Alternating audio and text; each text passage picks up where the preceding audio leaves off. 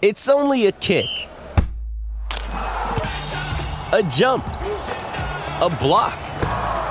It's only a serve. It's only a tackle, a run. It's only for the fans. After all, it's only pressure. You got this. Adidas.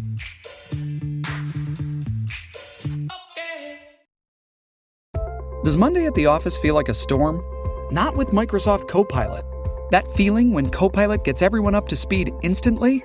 It's sunny again.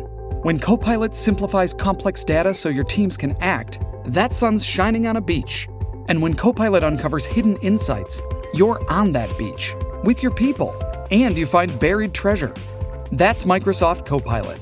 Learn more at Microsoft.com/AI for all. Welcome to The Journey.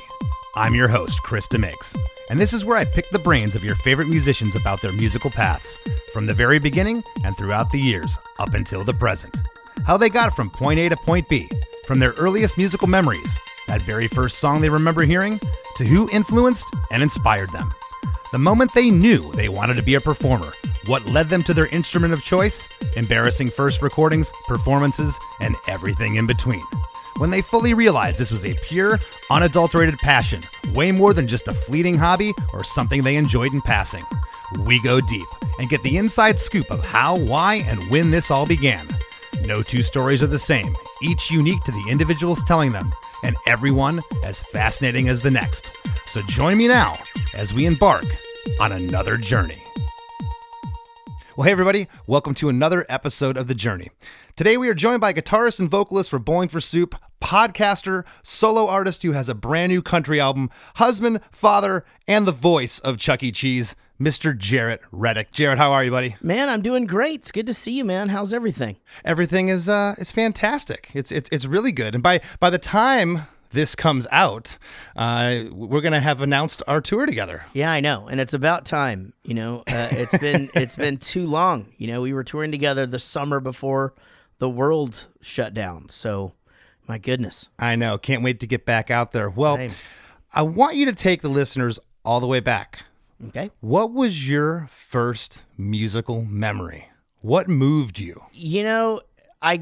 My parents were pretty musical people, not necessarily instrument or, that kind of thing, in that there was always music going on, always music playing in our house, always music in the car. We went to church a lot when I was a kid, so, but Church of Christ, so it was like a lot of vocal music.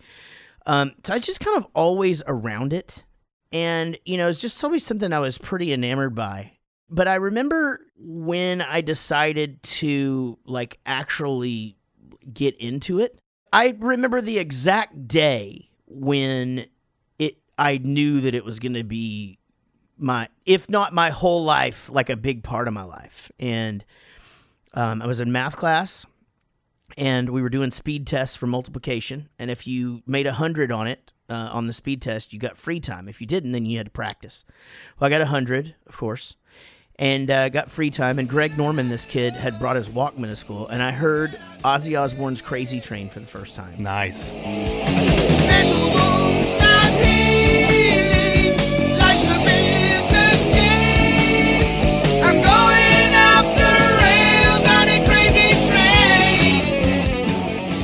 People today don't even understand what Ozzy was in 1982. He was the Prince of Darkness. He was terrifying, and I just heard this, and I was freaked out. And so I got Blizzard of Oz and Shout at the Devil. I got those albums on the same day, and forever, I wanted to be Tommy Lee from that point on. What age was this roughly? So I was around 12, 13 years old. When this started. And up until then, I liked music. But I was into whatever my brother listened to. So, if he was listening to REO Speedwagon, I listened to that. He was Urban Cowboy came out, so we listened to country for a while. Mm-hmm. It was kind of that whole thing where, John Cougar was all over the place. John Cougar Mellencamp and Michael Jackson. And at that point, you just sort of listened, and you listened to whatever girls listen to. Mm-hmm. Yeah.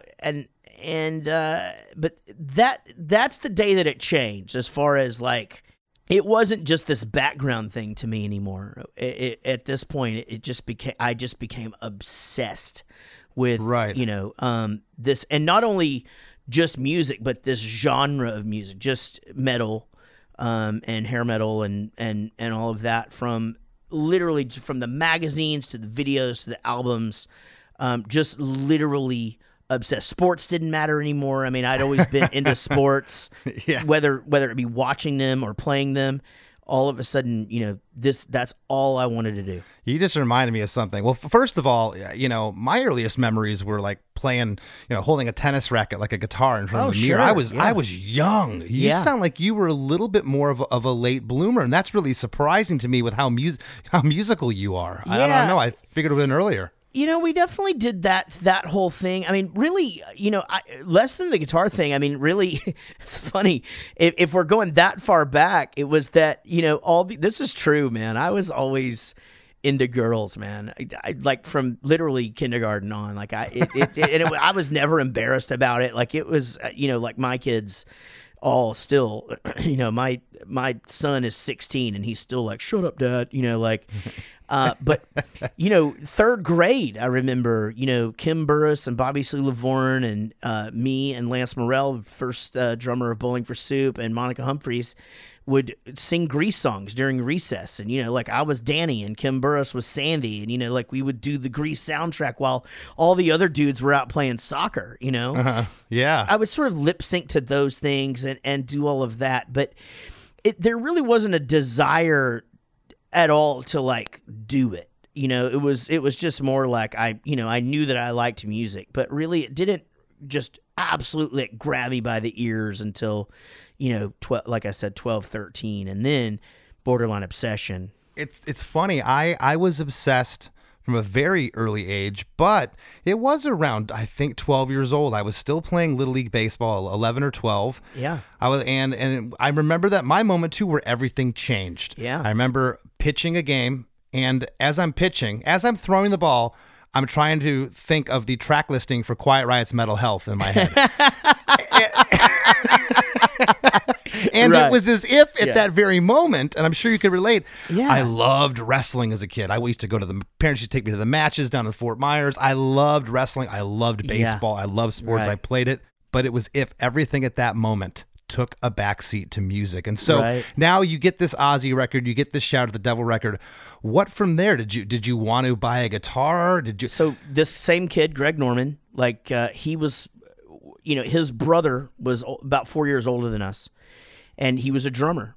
And Greg was real into Kiss, and so his room, in the 6th grade was already like my room would be the year later in the start of junior high, whereas you couldn't even see the paint on the walls. It was so covered in magazines and posters and just clippings of rock stars, Kiss and all of that. He was real into Ozzy and Kiss, but his brother played the drums and had this drum set in his room, and it was this little bitty room. It was basically all a bed and a drum set and this huge Rush poster. And I was just like, oh man, I want to be like your brother. I want to get a drum set. So that same day, we used to go to this pawn shop and look around, and they had this pair of ProMark drumsticks. So I bought these drumsticks, and I went home, and I asked my dad for a drum set for Christmas, and he just laughed. He was like, yeah, right. Well, of course, wounded, I limped back to my room, and I guess I begged enough, and I got it. I got a drum set for Christmas, and my parents were actually in AA from the time I was in 3rd grade, and they went to AA with this dude, like this old dude that like had played drums, for bands when he was, an adult and whatever. I don't know that it matters that he was an adult. Anyway, he had played in bands and he had played in bands and could play the drums. And so he started coming over to my house on a certain night a week after an AA meeting. So we would start at like 9:30 at night, and my brother would be in the other room just cussing. And, he's 5 years older than me and just thought that this was a complete waste of time and taught me how to play drums. But this dude knew how to do it so that, it would stick with me forever. He didn't just teach me to play the drums. He actually made me learn all the rudiments and taught me snare drum and all of this stuff first. Like he had the insight to actually teach me all of this stuff, and it's so, Chris, it's so wax on, wax off, man. It's so like sand the floor and all of that, where because you're learning all that, and all you want to do is play the drums, and that's it. And then it's like a year after you've like started playing drums, and you think, why did I have to learn all that stuff? And all of a sudden you need to crash this certain cymbal with your left hand, and so you do a paradiddle to that floor tom, and bam on that cymbal, and you're just like, oh, well, it all makes sense now, you know? And so, you know, I mean, it's crazy how, you know, all of that stuff, and then you start to go, okay, well, now a Radamacue would work this way. And so applying all of that to the drum set, I was really, really lucky that he had set me up that way. And plus, then it got me into honors band, you know, all through school. And, you know, I played in orchestra. I played the timpanis and snare drum in the marching band and all of that. And so, can you still get around on a drum kit these days? I can still do okay. Yeah, I can. I've never heard you play, and that's so crazy. Most of the musicians, my friends that I've talked to over the years, they all wanted to be a drummer, at least at first. They wanted to bang that noise. I never did because I just instinctually knew that I would suck. I get behind a drum set, I'm the worst drummer in the world. Okay, you know, it's a big lead singer thing, actually. You know, like no, it really, it's like you know, it's our you know, Stacey Jones from American Hi-Fi is a drummer, and you know, Steven Tyler was a drummer, and Don Henley is a drummer, and you know, it's crazy how many singers, you know, played drums first, or at least that became one of their instruments that they played. And then it just, maybe it's just this cry for attention. You know, maybe it's like, I'm going to be the loudest, but wait a minute, now that guy's got a microphone. That's a lot of power. You know, like I want to be, want that. And he's standing in front. Exactly. That's a lot of, that guy's getting a lot of attention, you know, and that could definitely be it. But, you know, there's Tommy Lee's roller coaster wasn't invented yet to fly out in the front of the crowd. No, but I did see that just a couple years after, you know, starting, because I wanted to be Tommy Lee, you know, like it's, you know, you look back on those first two albums and the videos or whatever, there's no cooler band that's ever existed than Motley Crue, and I would fight that to the death. And they were larger than life. Larger than life. They're the original gangster rap. Like, they're like, you know what I mean? Like, they were already in hot tubs with chicks and money and stuff, like before even rappers were doing that. It was like they were just it's crazy how huge they made themselves. And all by design, and we all bought it. Like I bought it, and I bought everything. I bought it. You know. At what point? Now you said you were in a marching band. You were playing the timpanis. Yeah. At what point did you say either A, I want to be a singer, or I want to be a guitar player, or both? Yeah. So you know, I'm not sure. I'm sure it was probably like this in your town too. But you know, being in bands, it was pretty incestuous. Like, this guy would go be in that band, and this guy would go be in that band, and we would all, you know, bands would break up, and you'd borrow this guy and all this. So I was kind of in one of the 2 or 3 bands in town that was really, really good. And I was pretty lucky. I was pretty good at the drums, actually. And you know, back then, playing metal, like I could do all the double bass stuff, and you know, I could play like Anthrax songs, and not everybody could do that. And so I was always in a band with dudes that were older than me, like 18-year-old kids. And so, you know, I kind of always had got to be in the bands that were really, really good. So fast forward to, we kind of have this band that's supposed to be, you know, the bomb diggity dog in town. And, you know, our singer moves away, and we don't have a singer, and we're actually getting heavier at the time anyway, so we're kind of starting to do more like Slayer, Testament, Obituary, you know, that kind of stuff. And our bass player was actually a really good drummer, and we knew a dude that could play bass because he had been in our band before playing bass, and I was just like, I don't know, I'll just sing until we find somebody, you know, and then we'll just figure it out. And that's kind of it. I was like 17 at the time, and really I never really got back behind the drums in a serious way ever. So really my drum career was about 5 years, and which is crazy because I'm not bad. Like, I can sit behind I could get on stage and play a song with you guys, and like you wouldn't know that I haven't really played in a long time. I mean, yeah. Well, so at this point, like, were you guys? It's hard to play places when you're not 18. Okay, Right. You can't get into most Yeah. bars. Were you playing gigs, doing talent shows? Where were you playing? We were I was pretty lucky because everybody in my band was older than me, and so we were getting to play in clubs, but we weren't allowed to ever go into the bar. So like we could play, but we'd literally be outside the back door, and it'd be like, come set up, and you'd go and you'd set up your stuff, and then you'd have to leave out the back door that you came in. And so, yeah, talent shows, couple of backyards. I mean, quite frankly, really back then, it was just all about rehearsal and being as good as you could possibly be. I mean, that we were so good, like and the guitars were so intricate, and we did all that stuff. They did all that stuff. What was the band called? Terminal Seasons. I love it. Yeah. Do you have a demo of Terminal Seasons you could share with the listeners? I could probably dig something up that I'm sure that I probably can.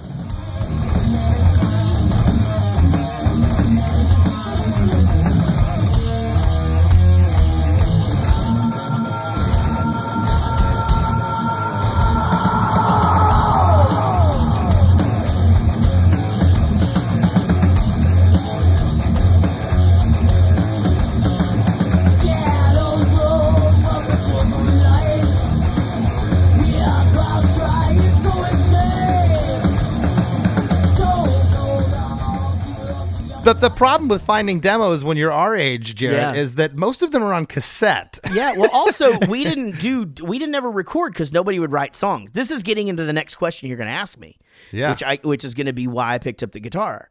And that's because these dudes didn't want to write songs. Well, I'm in this metal band, Terminal Seasons. We're playing and finally doing shows and all this. And then I went to college, and I went to college in the same town, so I was still in this band, but I met this kid, and his name was Shrub Roundtree. And we hit it off at we had to go to this thing called Spirit Days to get, instead of an orientation, you did this thing called Spirit Days, and if you did that, then you didn't have to take this certain class. It's kind of dumb, but anyway, it worked. Basically, it was to familiarize you with the campus and get you some friends and all of this, so you're sort of set up to go to college, and then you're away from mom and dad and all that. Okay. And so I meet this kid, and he liked a couple of the same bands that I did, and Nirvana was breaking at the time, and Soundgarden and all of that stuff was starting to happen. But this kid let me hear the Descendants, and then he let me hear the Ramones, and then he let me hear Green Day, like early Green Day. I mean, we're talking like the 7 inches that he had like put on cassette, And I just I remember hearing the Descendants for the first time and going, wait a minute, so this is exactly what we're doing. It's just he's singing about girls and farts, like stuff that he knows about. Like, I don't, because back then, if you were in a metal band back then, like you had to get like a medical dictionary to write lyrics, like you couldn't just go like, I was walking down the street and I saw this girl, like back then it was just like creating a life to destroy, it's like, it just, it's just so different. And then I heard these lyrics, and then you hear Green Day, and this band called the Parasites that I really loved, and Screeching Weasel, and I was just, all of a sudden I'm like, okay, so these guys are playing fast, the guitars are loud and heavy, but I can actually play this stuff if I want to on pretty much any instrument.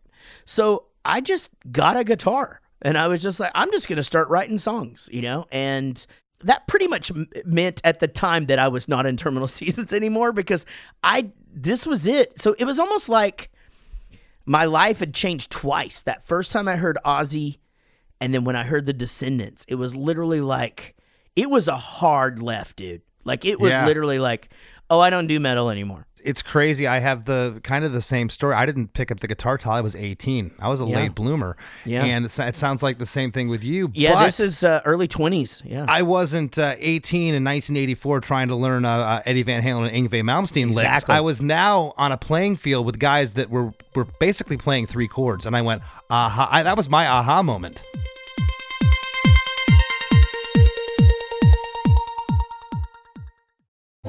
First, the bad news.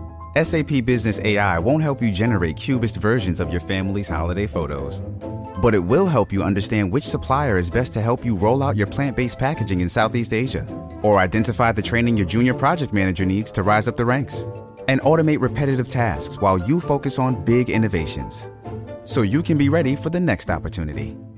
Revolutionary technology, real-world results. That's SAP Business AI.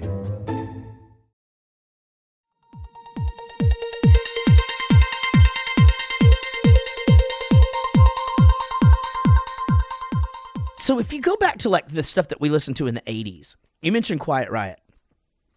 I don't think people, a guy explained this to me one day, and I was like, oh my God, that's so true.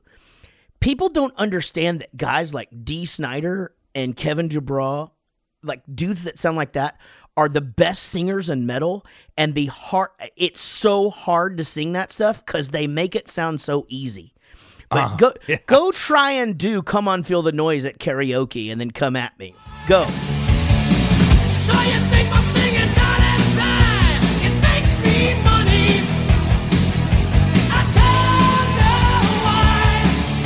I don't know why anymore. Oh no. So come on, feel the noise. Girls, rock your voice. That is a very hard song to sing, and you know what, man, I have a pretty good range, right? Like that's hard, and so you couldn't sing that stuff, you know. And then you had but we were listening to like TNT and and for those that don't know, Tony Harnell from TNT is up there with the greats. Oh yeah, definitely.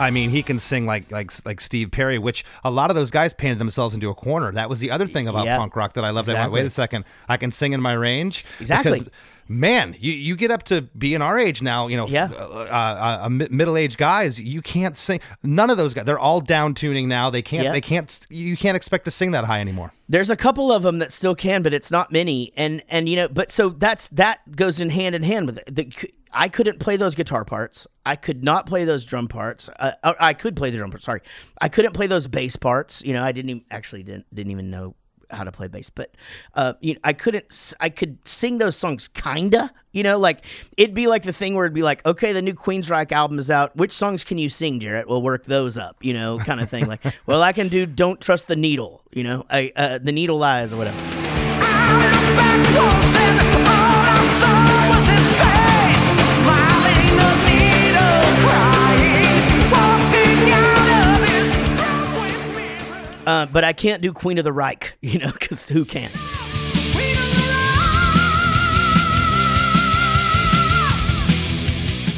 No one can hit the high note at the top of that song. Yeah, you know, it's crazy. Around this time now, you hear Descendants, and this is like the second switch that goes off for you. The first one being in the 80s with the Motley records, and now the next switch goes. Yeah. Are you starting to write songs for Bowling for Soup? And how close was this to 1994? Because I believe that was the first Bowling for Soup independent record, correct? Yeah. So this is early 90s. This is like 90 to 92 when all of this is going down. And in 92, I actually started a band with that dude that let me hear the Descendants, and Lance, the original drummer for Bowling for Soup, who I had known since I was 4 years old. We had been best buddies, you know, on and off since then. And that band was called Cool Fork, and with a little C and an exclamation point at the end, which starts the whole Bowling for Soup with the exclamation points thing. You can bands did in the 90s. Yeah. And so Cool Fork, and that laid the foundation of everything. And so that band was instrumental in my songwriting, in that I really wasn't a lyricist yet, but Shrub would write words and then I would just put music to it. The cool thing is that we listened to what the Descendants became was a band called All, and arrangements could be just wacky. Like there didn't have to be any song structure at all. Like it was just verses didn't sound the same. Like it just the way that those dudes wrote.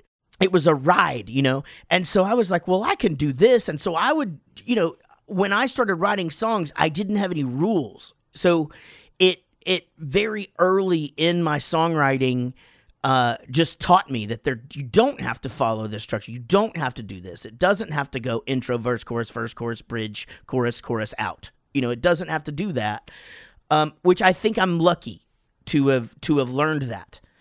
Because the only other way you learn that is if you heard the Beatles and then you started writing songs instantly. If you listen to everybody who is influenced by the Beatles, then you have all the structures already there, and you're going, okay, it goes verse, chorus. Yeah. So 2 years of that band, and then some of those songs then did become Bowling for Soup songs. And so that would have been like the beginning of that. 92 would have been the beginning of, and again, literally had just started playing the guitar. Like, even in the early days of Bowling for Soup, like, I really didn't know what I was doing. It was very much self-taught. I didn't even know all the notes or what they were. I just memorized patterns. So I would just write it, and it'd be the pattern, and I knew.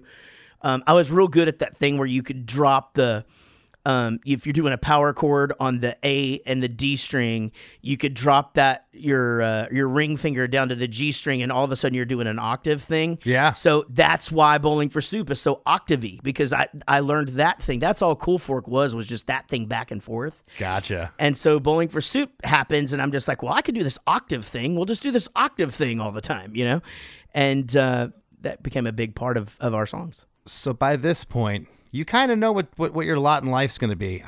You're going to be a musician, whether you are going to make money at it, whether you're living on mom's couch, you're going to be a musician. That's how I felt. Money was not an object. It was, where's the next house party? Where's the next case of beer? Yeah. When can we record again? This is all happening so fast. At what moment in Bowling for Soup did you have another light bulb go off? You're like, wait a second. Now I think we could really do this as a career. Was it a show? Was it a reaction to a single you put out? What moment was that? Well, I will tell you. I know that this is a short show, so I'm gonna do this quick. But while all this stuff in music is going on, life is also happening. I had actually started a business with my girlfriend's dad when I was 17.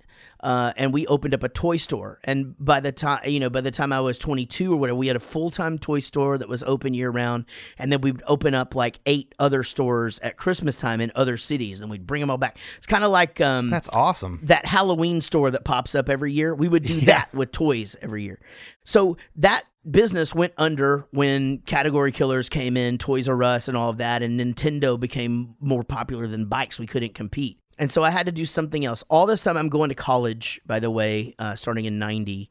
And so around 94, toy store closes. I graduate from college, and I started my partner, this dude's brother, moved to town, and we started a home building business because this guy was a home builder. So I learned we built 3 houses from the ground up, and that business went belly up because we built a spec home. And about 2 months before we went on the market, they put a coin-operated car wash about 2 blocks away, and that was the end of that deal. It just profited by. Yeah. So final straw, I'm coming out of that, and I do a summer of building above-ground swimming pools.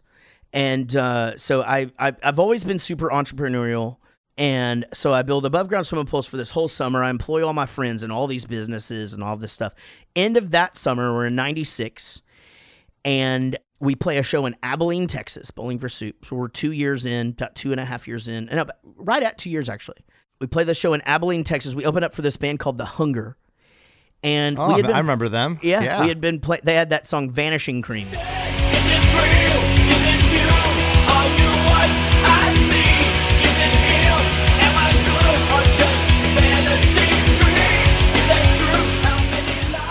We're there, and we had managed to get a couple of songs on this radio station there.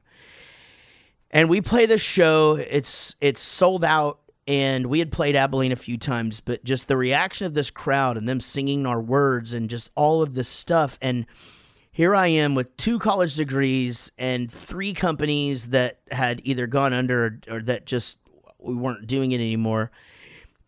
I was tired of responsibility. I'd never really been able to go out and just be. And I was just like, that night, I got off stage, I threw up in a trash can, we went upstairs to this makeshift dressing room that they had set up in this conference room, and I pulled the guys aside and I said, I think we can do this. And they're like, okay. And I'm like, no, I'm serious. I think if you guys trust me and you just do everything that I say and we all put this first, I think we can do it. Like, we can do this. And everybody's like, yeah, okay. And that was the commitment. And the commitment was band comes first, no more birthday parties, no more anniversaries, no more funerals. Band was first. This is what we do. And that seems harsh, but to the listener, if you've got 4 guys and you add a tech and you have, everybody goes to 2 birthday parties that are on weekends a year, and and then you go to 4 weddings and you do this or whatever, that's a lot of nights that you can't play. So those are gone. Rule number 2, if we're asked to go to an after party, we go. Doesn't matter if you're sick or you have to work in the morning. If we are asked to go to an after party, you go. Why? Because if we had 20 people at that show and we go to a party, the next time we come, we're going to have 40 people at that show. And that just goes on and on and on from there, was to the commitment to the band. And, it did work. It took a long time. I mean, we didn't sign our deal until 99 and didn't have a hit until 2003.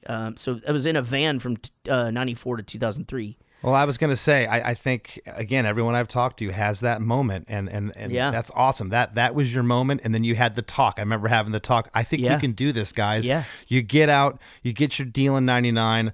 Early 2000s, you have massive hits with 1985, Girl All the Bad Guys Want, and you just, year after year after year, you're still out there doing it. Yeah. What, if you could look back, and it could be even before Bowling for Soup, what is your proudest moment? Well, the proudest moment is pretty easy for me, and that is in 2003 on January the 7th.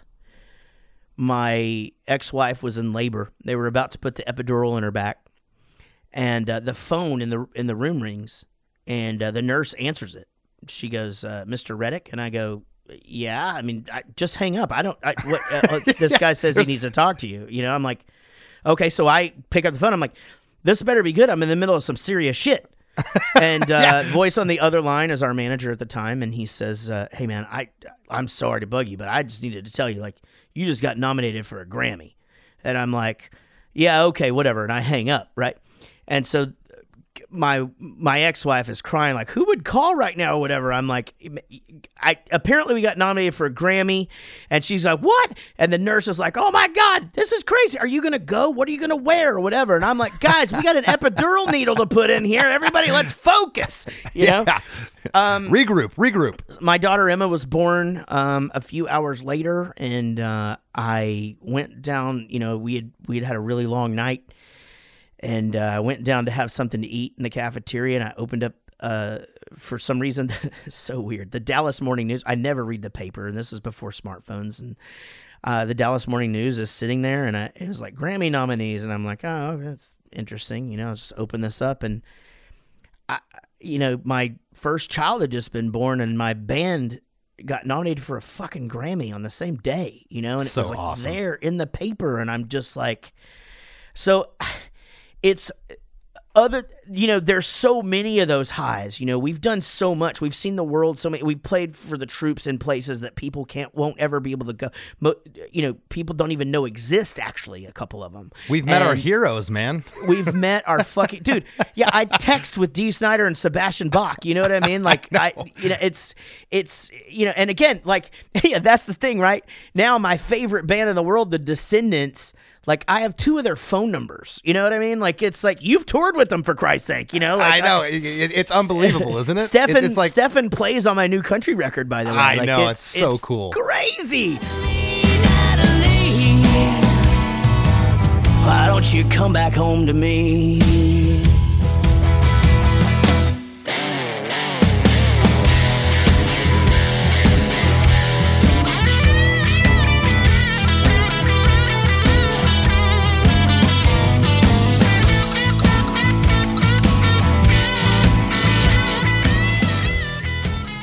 And so you're right. Like, when your heroes become your peers, you're just like, it's fucking.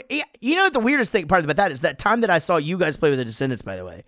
Not that long ago, four or so years ago here in Dallas, and so Stefan comes out afterwards, and then I'm talking to Stefan, who I've known for years, and he just goes, "Hey, is it cool if my kids come take a picture with you or whatever?" And I'm like, "Do you realize how fucking crazy that is to ask me that?"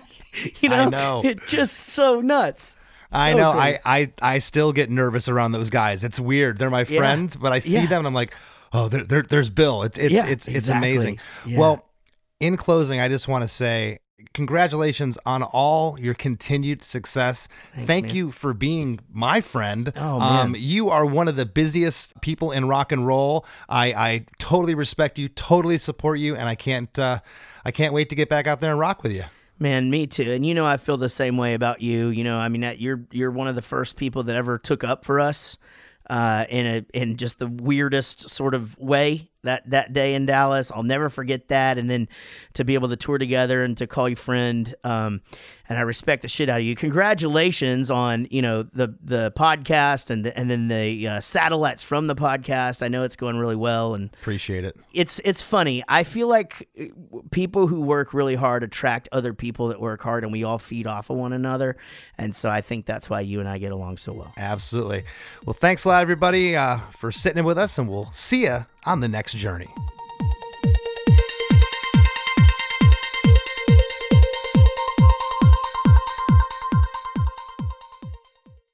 It is Ryan here, and I have a question for you. What do you do when you win? Like, are you a fist pumper, a woohooer, a hand clapper, a high fiver? I kind of like the high five, but if you want to hone in on those winning moves, check out Chumba Casino. At ChumbaCasino.com, choose from hundreds of social casino-style games for your chance to redeem serious cash prizes. There are new game releases weekly, plus free daily bonuses. So don't wait. Start having the most fun ever at ChumbaCasino.com. No purchase necessary. VGW Group. Void where prohibited by law. See terms and conditions. 18+. Hi, I'm Daniela Clark. I'm Barbara Ann Wild. And we are the Honest AF Show. Our podcast is real, honest conversation with our celebrity friends and pros. Covering our anything but average rock and roll lifestyles. All while tackling the hell that is aging and the battle of beauty. Oh, yeah. Nothing is off the table. The Honest AF Show is available wherever you get your podcasts.